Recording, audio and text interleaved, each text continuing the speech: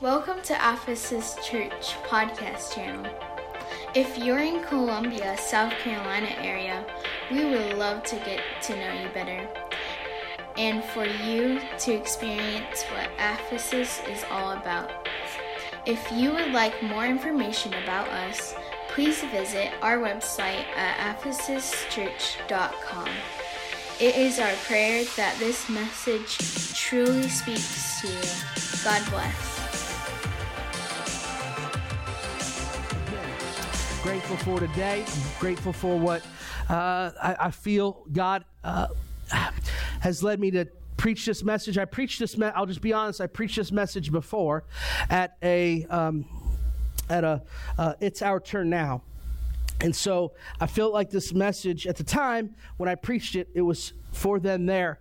And that was a ministers' conference.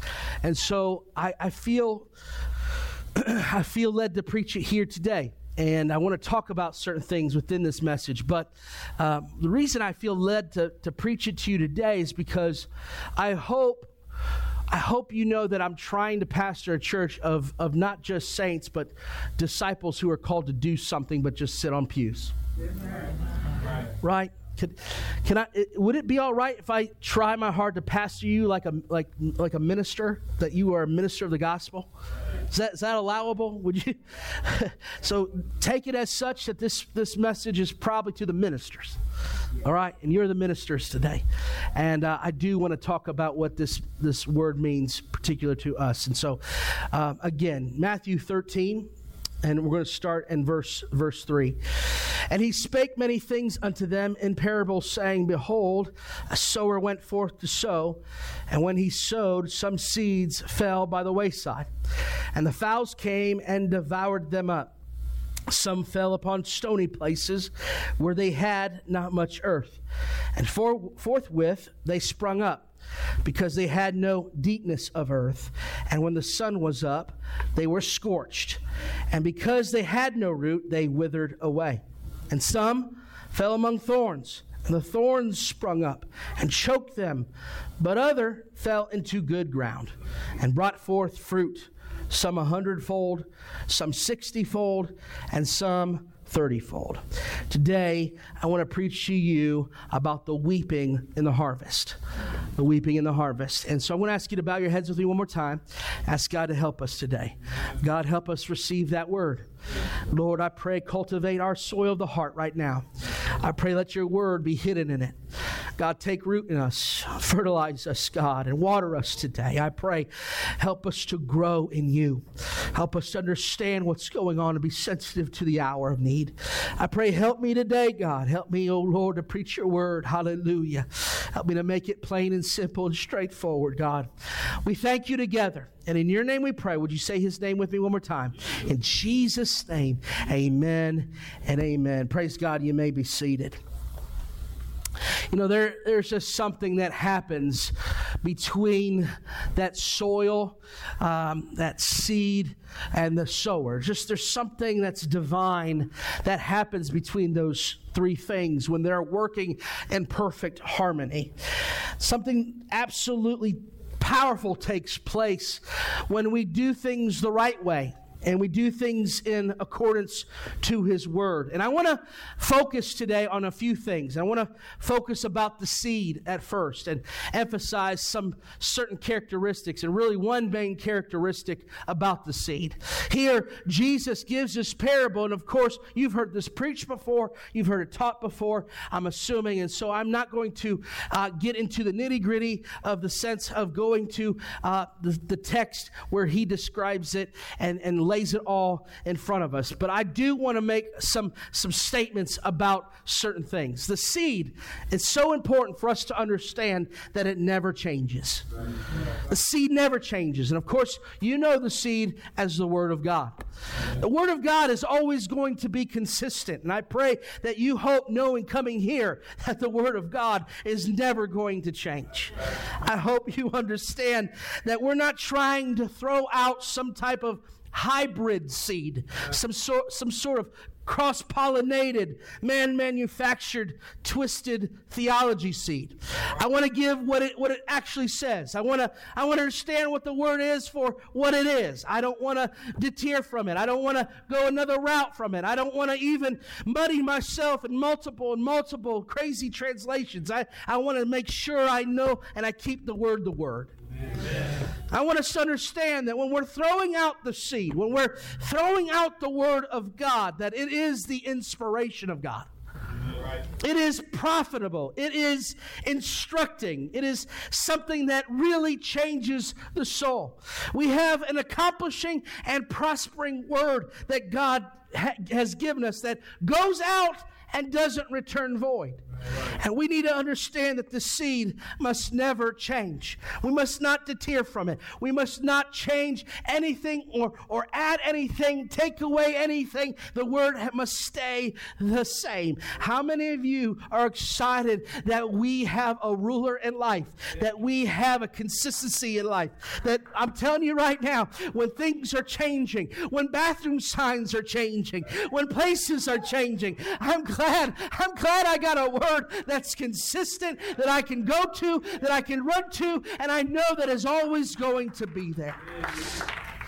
The seed must never change. I mean, it's literally going to get down to it, too, where Christ said it this way in Matthew 24:35, that heaven and earth shall pass away, but my words shall never pass away. That's how consistent this word is always going to be. No nuclear bomb can take it away. No economic downfall can take it away. No book burning by a crazy person can take it away. This word will never pass away. It stands the test of time. It ain't going nowhere. And I want us to understand, if it ain't going nowhere, I need to adhere to it. Right. So number one, the seed never changes.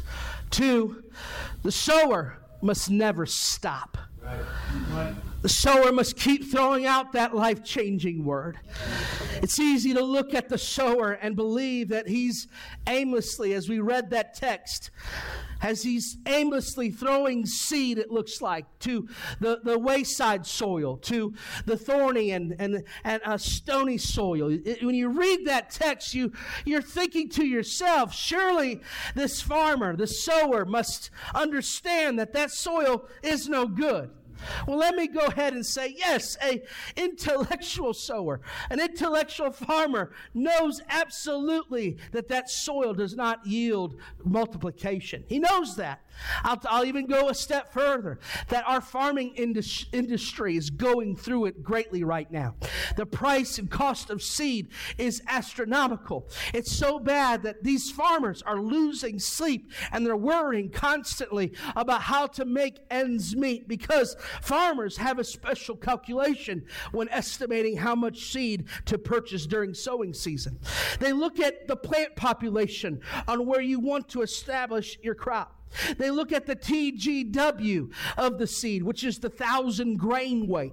They take the germination percentage of that seed into effect. They looked at the ECE, which is the expected crop emergence. And this kind of determines the time it takes to sow the seed, the quality of seed, and the different management factors. They look at all these types of different areas. They take into effect the seed treatment, the sowing depth, and the seed bed quality. They take a calculation so precise that they do this math first before buying the seed. Because they know that seed costs. They know, can I just say, that the word of God isn't cheap.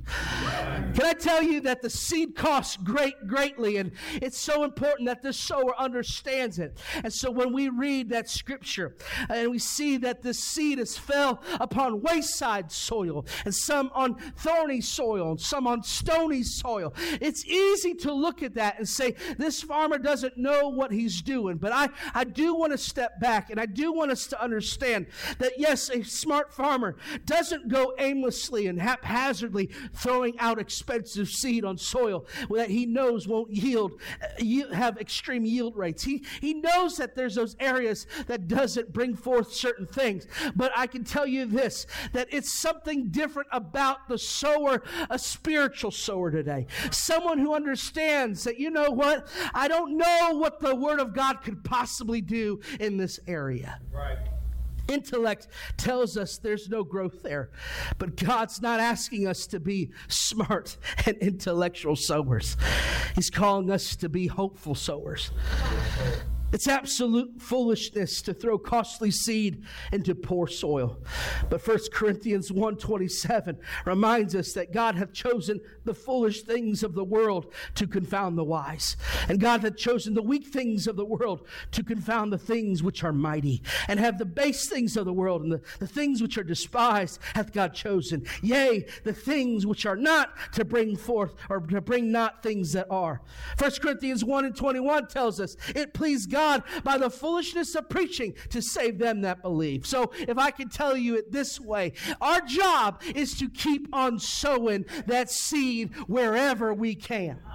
All right? My hope is that seed gets underneath that area, in that place of ugliness and addiction. My hope is that that seed can get to a dark corner of this world. That I know there's thorns around it. Yes, I know it's stony soil. Yes, I know it's some wayside soil. But I've got a hope. I've got a faith that that word can do something in somebody's life. My God, as a sower, we must cast the seed everywhere and trust and hope He will give the increase. I think about some drug addicts that are in the church today because someone sowed in an ugly, dark place. I think of some families who don't deserve to be here today because some preacher, some soul winner, somebody in a church said, you know what, I gotta put the seed right over here in this dark place. I thank God for His seed, that all it wants to do is take root. Yeah. But I want us to understand this about the soil. The soil, this ground, must be priority. Good ground, I want us to hear this. Good ground doesn't just happen by accident. No such thing as automatic good ground. When the Pilgrims came, if you've ever had the chance to visit New England area, those big cities that developed over time, and if you start to drive out into the country area, you see these large stone walls all over the place. These stone walls separate property lines, but these stone walls were stones that were cultivated from that very ground. It took all that ground, that luscious green grass they have out there now, the pretty flowers that grow with no problem. That wasn't the way. It's not like they landed on Plymouth Rock and it was all good soil. None of it was good soil. They had to cultivate it. They had to make it priority. Why should the ground be priority? Because it means everything to the harvester. A harvester in the field must cultivate every type of soil in order for it to become good soil. Meaning that the wayside soil must cease to be forgotten about soil. The wayside soil must cease to be the edge of our burden soil. The wayside soil must become soil that we, good soil, introduce ourselves to it. That's how wayside soil becomes good soil. You take something that is so ugly and out of the way, and you introduce some love to it, and you introduce some goodness to it, and you cultivate it with some nutrients, and you bring it in to the goodness of God. I want us to understand that we have to change the way we handle wayside soil. We have to change the way we handle stony soil, because stony soil must be cultivated by shovels and tillers of patience and long suffering. It will take time and effort and pain to break up hard ground. I'm telling you, farming ain't easy and flower beds ain't fun. I can tell you that because my mom had a bunch of them. My parents would say my mom would come home from a Saturday and they would open that back trunk. And I hated that moment because I knew what was in the back of that trunk. A bunch of dumb little flowers. Oh, how pretty did that look? I didn't care about the beauty of those flowers, because I knew Dad was going to say, come on out. Time to pick some weeds. Because before those pretty flowers could get in that bed, there was some cultivating that had to take place. I always wondered why my mom never enjoyed cultivating. She just liked planting. I'm telling you right now, stony soil is the type of soil that has hardness in it. Has some real deep-seated hardness in it, that it's going to take the church to have some long suffering. It's going to take a church to have some patience when dealing with the hardness of that stony soil. There's going to be times where we don't understand their hardness, and we hit a boulder or we hit a rock in relationship, and we have this awesome opportunity to yell back, to scream back, to give an eye for an eye and a tooth for a tooth, but instead we love them. Instead, we give them some patience. We give them some grace and some mercy. We allow ourselves to know and understand there's a process to making this soil good. Then there's thorny soil. Thorny soil begs for the hands of a harvester to help rip out the thorns of old relationship with new godly relationship. What happens with that type of soil is that the thorns would grow and choke out the word. There's people who hear the word of God today that walk out of this church. They don't go hang out with church people. They go hang out with those old people. I'm not saying that they got to give up all their friendships in life, but it might be a good idea. I'm saying that we need to introduce our friendships to them. We need to be aggressive in saying, hey, how are you doing? Not just on a Sunday, not just on a Monday, but a Tuesday, a Thursday, a Friday. That's right, and even a Saturday. It's okay to have friends outside of this church. It's okay to grow with each other and know each other. It's going to take that type of relationship to help us to cultivate and rip out those thorns in their life. I don't want some of these new people to come into this church and be introduced to the newness of God. And as they walk out excited and looking forward to what God is going to do, then all of a sudden an old relationship comes and begins to swallow them up. And I'm telling you right now, it's going to take away their growth. It's going to take away what God has for them. But they need hands of relationship, our relationship. These soils must be a priority to a harvester in the field. And let me just say this clearly. If you don't love the soil, then don't be a sower. Right. Don't do it.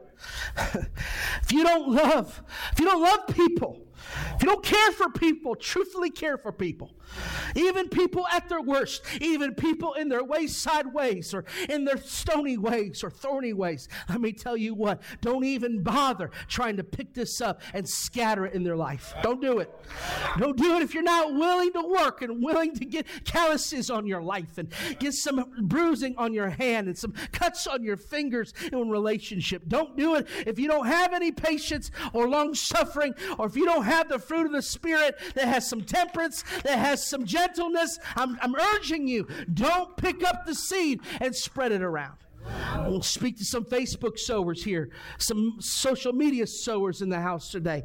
Be careful doing that. Be careful spreading out a message. Be careful spreading out a word or even affirming someone else's word if you're not willing to grow in relationship with someone who hears that word. Right. God didn't call you to be just a share button. Right. Oh my God. God didn't call you just to be a like button either. I wish there was a do button, because that's what we need, what we're supposed to do. We're supposed to do the word. We're supposed to keep these ordinances. We're supposed to practice what we preach. I'm here to tell you, there's divine beauty that takes place when the seed, the sower, and the soil all work in perfect harmony. The harvest will bear fruit in record numbers. Sometimes we'll get 30. Sometimes it'll be 60. Sometimes it'll be 100%. But if just one of those elements are out of harmony, out of sync, there is weeping in the harvest. My message today is to bring awareness to this weeping and this harvest, to try to bring out some things. And I just want to start off and let you know it has nothing to do with the seed. It's not an issue with the seed, because let me tell you what, 2 Timothy 3:16 tells us all Scripture is given by inspiration of God and is profitable for doctrine, for reproof, for correction, for instruction in righteousness. Isaiah 40:8 will tell us, the grass withereth and the flower fadeth, but the word of God shall stand forever. I'm here to also announce that Psalms 12:6, the words of the Lord are pure words, as silver tried in a furnace of earth, purified 7 times. The psalmist will say again in 119 and 160, thy word is true from the beginning, and every one of thy righteous judgments endureth forever. It has nothing to do with this. This is not the problem. Right. And I'm going to tell you this, the soil isn't the problem either. This isn't an issue with the soil. We can't blame wayside soil for being wayside soil. Can't just look at stony soil and say, shame on you for being stony soil, or thorny soil for being so sharp and hurtful. You can't do that. And they are what they are. We have to understand that. We have to take that in, that if we love to play the if game, that if they just do this or just do that. Let me tell you, that's the game I play all the time in the back of my head. It's a game that I never win at. But I'm telling you what the issue lies on. The issue lies with the harvester. Yeah. I want us to understand as we move forward that I'm trying my hardest to pastor a church that doesn't mimic the mega church down the street. It's not trying to even be, I hate to say this, but this is, I mean this as clear as possible. I'm not trying to build the church I came out of. I'm not. I'm trying to build a church that the Word of God has a template for. What the book of Acts has told me to be. Let me tell you what, we do ourselves a disservice. Have you ever messed with a copy machine before? You take that perfect copy, right, and you put it in that Xerox and you press copy, and it spits out another copy. Then you would take that copy and remove it and copy the copy. And then do that again and do that again. You're going to left with a blank sheet of paper over time. Because bits and pieces are not picked up in that process. Little pieces here, and I'll tell you right now, I feel with the multi-generations of churches that we've gone a long way from copying each other. But if I get back to the Word of God, if I get back exactly what the book of Acts tells us to do and tells us to be, then I promise you will be original and authentic, just like they were so many years ago. I want to live like the Word of God says. Am I grateful for the church I came out of? Yes. Am I grateful for the examples that they did? Yes. Are they copying another church? No. They're copying the Word of God. I got to copy the Word of God. I'm not trying to be somebody else's church. I'm trying to be what the book of Acts is calling us to be. And then because of that, I see certain things that show some healthy areas that we're adhering to. But there's something that jumps out, something that I want to bring to you right now. Because apostolic revival is absolutely contingent on whether or not we have apostolic unity. Plain and simple. If we're not brothers, if we're not in this together as a church body, then we are not going to experience real apostolic revival. We're not going to experience Book of Acts type of teaching and Book of Acts type of victory. We're not going to have it if we're fighting each other internally. My friend preached a good word last Sunday, and he said a quick snippet of something. He said, we're called to the community. But if I can't win anybody in my community, if I can't get along with you in this community, I'm not going to win anybody out in that community. I'm not going to touch anybody's heart if I have a problem with somebody in that house today. This is where God spoke to me the most, and He showed me some things here, and as I look at this, and I sometimes I frustrate myself and whether I need to sacrifice a little more and fast a little bit more. And I agree, everyone can, and pray a little bit harder. And I believe everyone can. I study harder. Yes, I can do all those things, but it's not just that. It comes to a place where there has to be unity in the body. There has to be a time where we stop fighting with each other internally. And I want us to understand that we will frustrate ourselves trying to grow this community and trying to be, trying to put our foot inside this community and get inside and win some people. We will frustrate ourselves to no end if we do not address the brotherhood. We're called, let me just say this, we're called to revivals of entire cities. I look at Jonah and I think to myself, my God, could you imagine going into one city, preaching one word, and the entire city go to repentance and put on sackcloth and ashes, such a way that it saves an entire city? I feel that the carbon copies have gotten us so far away to what revival really looks like. And now revival, we call revival just having goosebumps on a Sunday. Oh, it was a good day. We had a couple of visitors. And I'm not saying I'm not enjoying goosebumps. And I'm not saying I don't want visitors. And I'm not saying I'm not extremely happy for the one or two people who get baptized or the one or two who get filled in the Holy Ghost. But we're so far from the day of like Acts 8 where a preacher goes into an entire city and preaches Jesus and the entire city runs to altars. We're so far away from that standard where men of God come in and lay hands on an entire city and they receive the gift of the Holy Ghost. How did that happen? It happened not just because of prayer and devotion of men of God. It happened because those brothers were unified. Philip in Acts 8 could have hung up his boots. I know I would. I know for sure that if I went into a city and I preached Jesus and everybody repented and was baptized, I'd find a way to downplay my ministry and say, God, I'm sorry I couldn't get them all the way. I'm sorry I couldn't get them not just through the water, but through the Spirit as well, as you said in John chapter 3. But no, that's not what he did. He went to his brothers. He went to his body and say, this is where I'm at. And the body said, we've got brothers who are going to fight with you. They send other apostles and they begin to lay hands on people. My God. It could have been easy just to hang up ministry right then and let the devil whisper in your ear that you can't bring anybody to completion. But that's not what happened. What whispered in his ear was God to go somewhere in the middle of nowhere. And there he finds a eunuch just trying to read scripture, trying to figure things out for himself. And he says, you understand what you read? How can I if someone doesn't teach me, if someone doesn't lead me and guide me? And what does he do? He doesn't change the format. He doesn't change the seed. He gives the same seed he gave to that city of Samaria, to that one single soul. And when that happened, let me tell you what. Talk about some wayside soil. Talk about out of the way soil. Talk about on the road to nowhere soil. That's exactly where he was at. I think that God affirmed some things in Philip's life and proved to him in that moment that you're my man.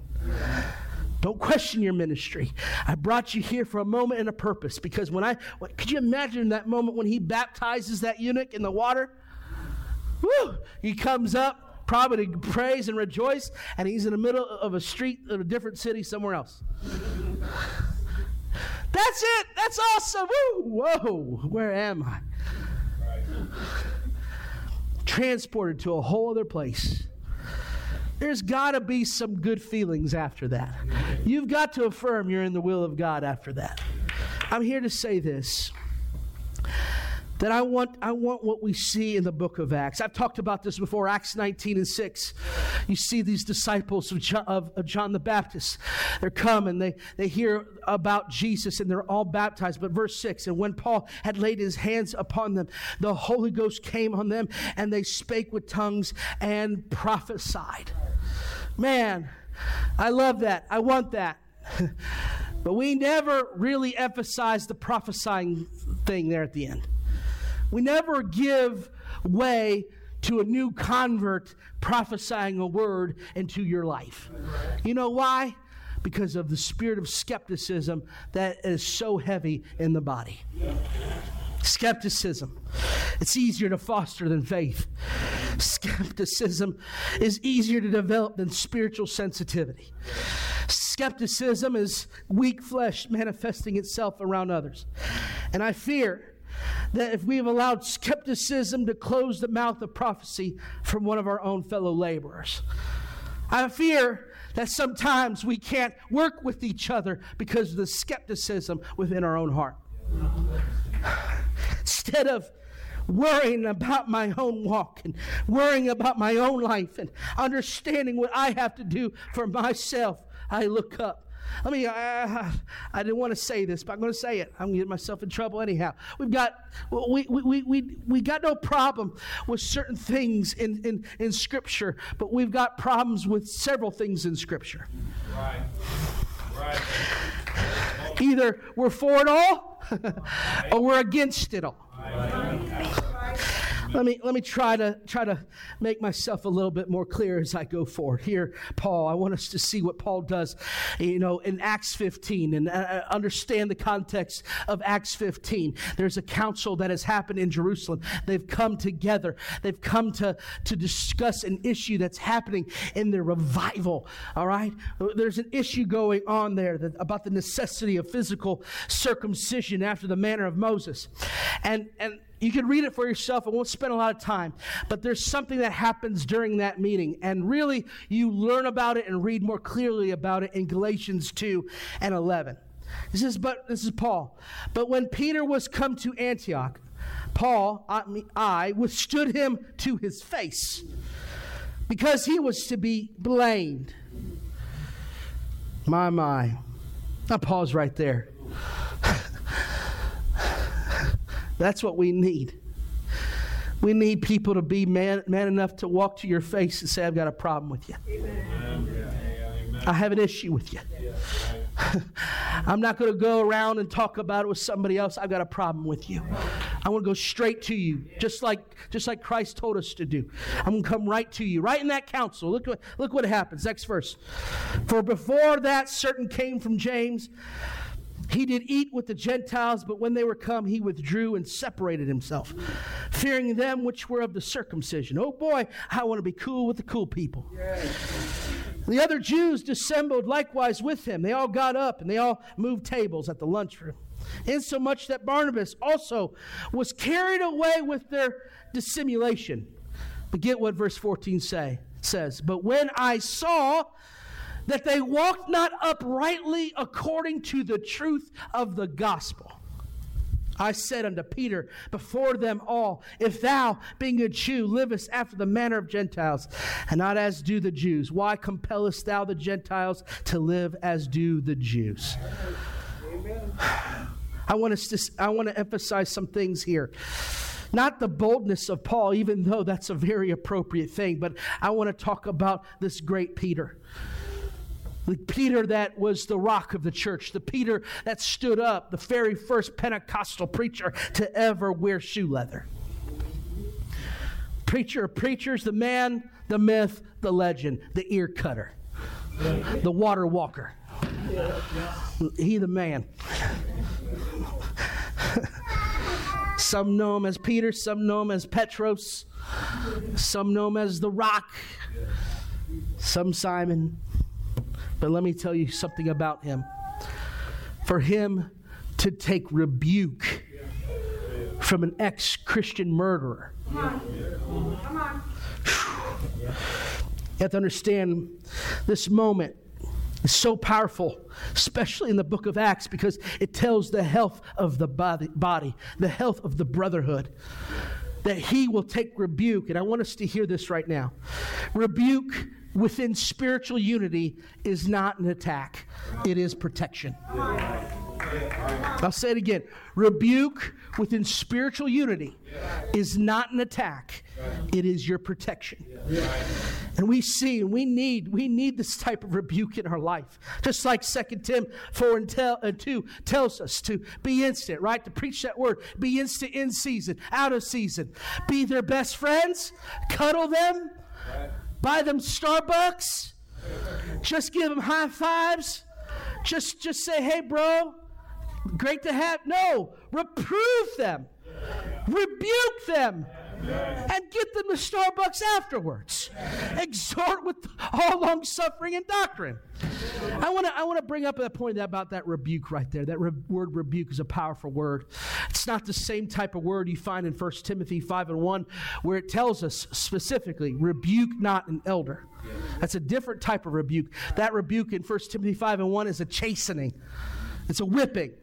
It's what you think rebuke is. It's what many feel like what rebuke is. But rebuke in 2 Timothy 4:2 is a different rebuke. It means to add the tax to. It means to charge more. Another way of looking at it, it means to raise the bar. So when we rebuke each other in the spirit of unity, what we're saying is, you are better than that. You can do better than that. You're stronger than that. I see greatness in you. I see that you can love harder. I can see that you can forgive greater. I can see that you have more patience in you. I know you've got the Holy Ghost. Therefore, I know there's some fruit that can be born off those branches. Come on, give a little bit more. Do a little bit more. Be a little bit better. This is what rebuke looks like in perfect unity in the body of Christ. I believe Peter would really just give an ear to Paul through this process of his rebuke because of what Paul would admit to in 1 Corinthians 15:9. When he says this, for I am the least of the apostles, that I am not meet to be called an apostle. I'm not even meet to be called an apostle because I've persecuted the church of God. But by the grace of God, I am what I am. And his grace, which was bestowed upon me, was not in vain, but labored more abundantly than they all. Yet not I, not my work, not my doing, not my extra praying, not my extra fasting or my extra study, not I, but it's the grace of God which was within me. I'm here to tell you that right there is so vital. It's so important that in the brotherhood that you need to recognize and witness. It's not their doing when it's time to do good. It's grace that's doing good.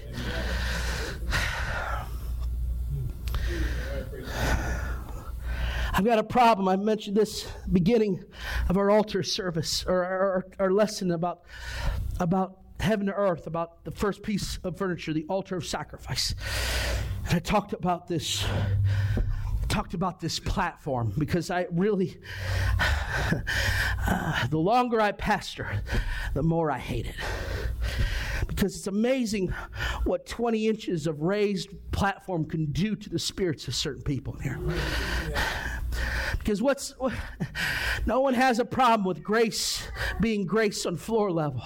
But when grace is elevated for some reason, I don't know what it is, something happens to the heart of certain people. Something happens and they take it the wrong way. And they begin to make things up in their mind and they begin to attack them internally. I'm here to tell you, it's still grace. I'm here to tell you right now, this preacher, this pastor is only standing up here for one reason and one reason alone, and that's his perfect grace.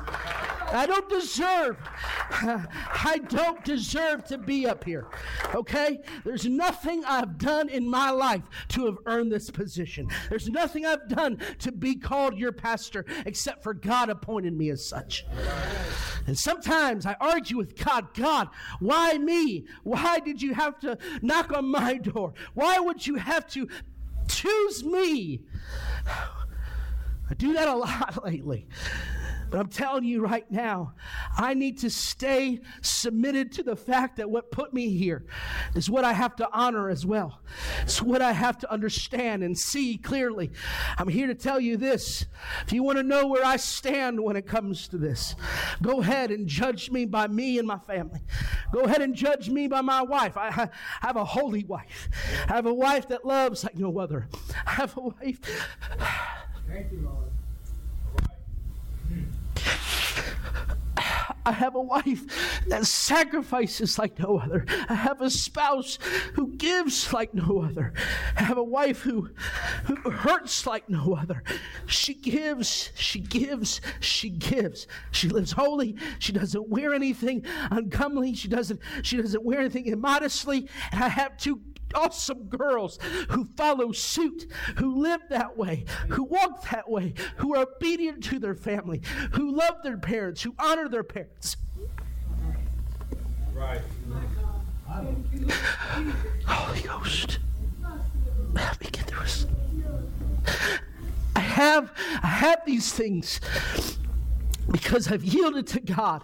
But if you want to know how I pastor, if you want to know where I stand on how I pastor, then judge me by who I work with. Judge me by who I serve with. Judge me by the fact that I will not continue to hold hands with elitists. I will not walk hand in hands with hypocrites. I will not be okay with the pharisaical or the spirit of a scribe and say, you know what, I'm just going to keep washing the outer cup and care less about the inside. I'm not going to be someone who pairs up and be someone who's with dead men bones. I want you to hear me today. I'm going to love like someone else loved, and that's like Christ. I want to love just like him.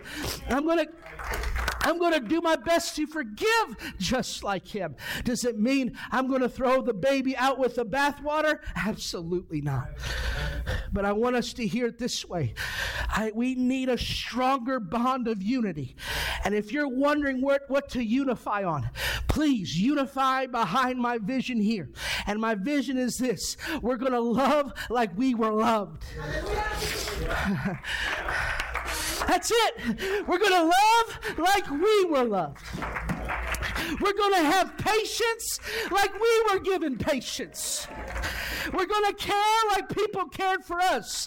I'm here to tell you, I'm going to give the way I was given. Hallelujah. This is what I want us to be. I want us to be unified in this. Because if we're not unified, if we're not on this one page together, if we're not flowing the same way, there's division in the body. And when there's division in the brotherhood, we frustrate ourselves in the harvest. Hallelujah. I'm here to do my best to tell you it's okay to admit that you're the least in the room. I'm the least in the room. I am. I'm the least. I'm the least in the room. If you know where I've been, if you've known some of the thoughts that have crossed my mind at times, I'm the least in the room. Hallelujah. I try to live better. I try to do my best to serve you and serve God in perfect harmony. I fail at times. I'm here to tell you I frustrate myself when I try to build myself by my own bootstraps. And I have to realize that my weakness is made perfect. My weakness is made perfect in him. And I've yielded that to him. And I said, God, help me. But I want us to hear this. We need a spirit of humility. It's okay if we admit that I'm not the best. It doesn't take away one iota from your calling. It doesn't take 1 ounce away from your anointing. It doesn't do any of that. When Paul says, I'm the least of the apostles. Yeah. It didn't stop him from starting more churches. It didn't stop him from growing more people. And I want us to understand this mindset is the mindset of Christ. Philippians 2:2 says this, fulfill ye my joy, that ye be like-minded, having the same love, being of one accord, of one mind.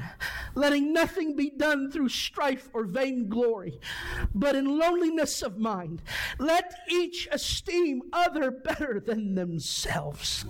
Look not every man on his own things, but every man also on the things of others.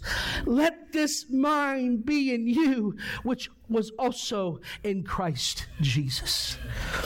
Today, as I'm trying to close this, and we can all stand, there was a moment in Isaiah chapter 2. The Lord gives Isaiah a vision of the Lord's future reign on Judah and Jerusalem. And in that vision, the Lord will settle disputes. He tells them in that verse, Isaiah 2 and 4, and he shall judge among the nations and shall rebuke many people. And they shall beat their swords into plowshares and their spears into pruning hooks. Nation shall not lift up sword against nation, neither shall they learn war anymore. What was once weapons of aggression against each other, they have now become harvesting tools for the field. No longer am I taking a knife or a sword to pierce you in your back. I've decided I'm going to beat this tool of aggression into something that manages and cultivates the soil. The earliest lesson of brotherhood is a sad one. But it's where I get my message today. It teaches us something today in Genesis 4 and 8. And Cain talked with Abel, his brother. And it came to pass, when they were in the field, that Cain rose up against Abel, his brother, and slew him. And the Lord said unto Cain, Where is Abel thy brother? And he said, I know not. Am I my brother's keeper? And he said, What hast thou done? Because the voice of thy brother's blood crieth unto me from the ground. I'm here to tell you today that when Cain killed his brother, it was the crying of the ground that filled the ears of God. When we attack each other, when we're not synced up in unity, when I've got ill will or a problem or you didn't wave at me that one Sunday. I've got bitterness on my heart. I've got a problem with somebody in here. If I've got a circumstance, if I'm willing to keep that in my spirit, all I'm willing to do is put you in the ground. Let me tell you what suffers. It's not just you. It's definitely not the person you're embittered at. It's the harvest that is weeping today. It is the revival in our city that's crying out to God, saying, God, why won't you send a harvester? Why won't you send a preacher? Why won't you send someone to save our soul? God will look at us and ask us why, and we will reply, am I my brother's keeper? I'm telling you, the answer is yes. You are your brother and your sister's keeper. I'm telling you right now that we need to understand we're called to a higher level. If I told you today that if I'm preaching to ministers that I'm going to treat you more ministry, you're called for better, you're called for more, you're called to be tougher, you're called to be more fruitful, you're called to do more than just sit on seats. You're called to be a harvester in the field. Let me tell you what Jesus would teach us in Matthew 9 and 37. It says, Then saith he unto his disciples, The harvest surely is plenteous, but the laborers are few. Pray ye therefore the Lord of the harvest, that he will send forth laborers into the harvest. And I say this, don't you dare pray this prayer if you're not willing to be in unity with the harvester. Don't you dare utter this type of prayer Send forth laborers. If you won't be brothers with a laborer, if you won't care for them enough to reach out to them and bear your grievances, come to them and be truly apostolic. Like Galatians 6:2, to bear ye one another's burdens, and so fill the law of Christ. Or Romans 12:10, be kindly affectioned one to another with brotherly love and honor, preferring one another. Verse 15, rejoicing with them that do rejoice, and weep with them that weep. Or maybe in Acts 20:35, like the great apostle preached all the time, I have showed you all things, how that so laboring ye ought to support the weak, and to remember the words of the Lord Jesus, how he said, it is more blessed to give than to receive. I say this, help somebody who's not as strong as you. If you're tough, stop being tough and bear someone else's burdens. Be someone who connects with someone in here. I'm going to open this altar, but I'm going to open it in such a way. I'm asking you to actually close your eyes right now. I feel like the Spirit wants to speak today.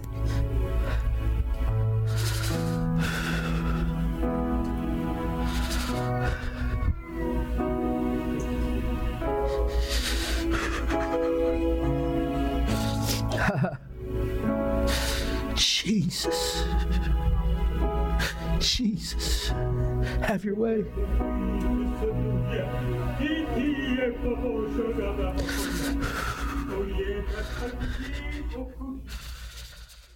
Come on, let's respond.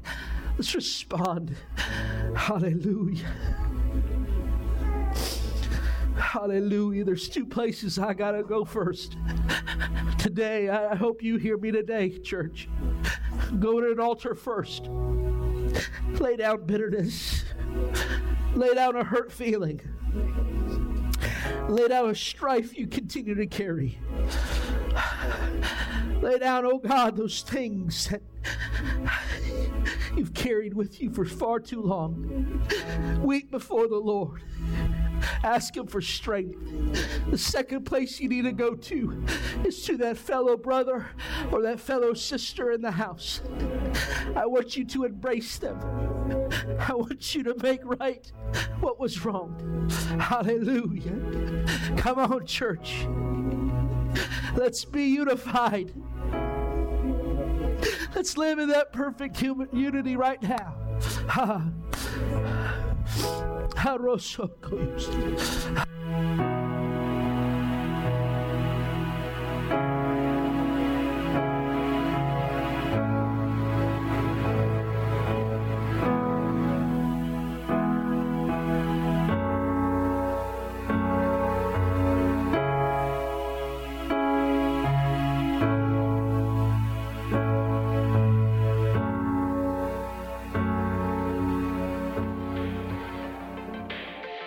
If you were encouraged by this message and you would like to connect with Ephesus Church, or you would like to get in contact with the leadership of this church, please visit ephesuschurch.com. Thank you for being a part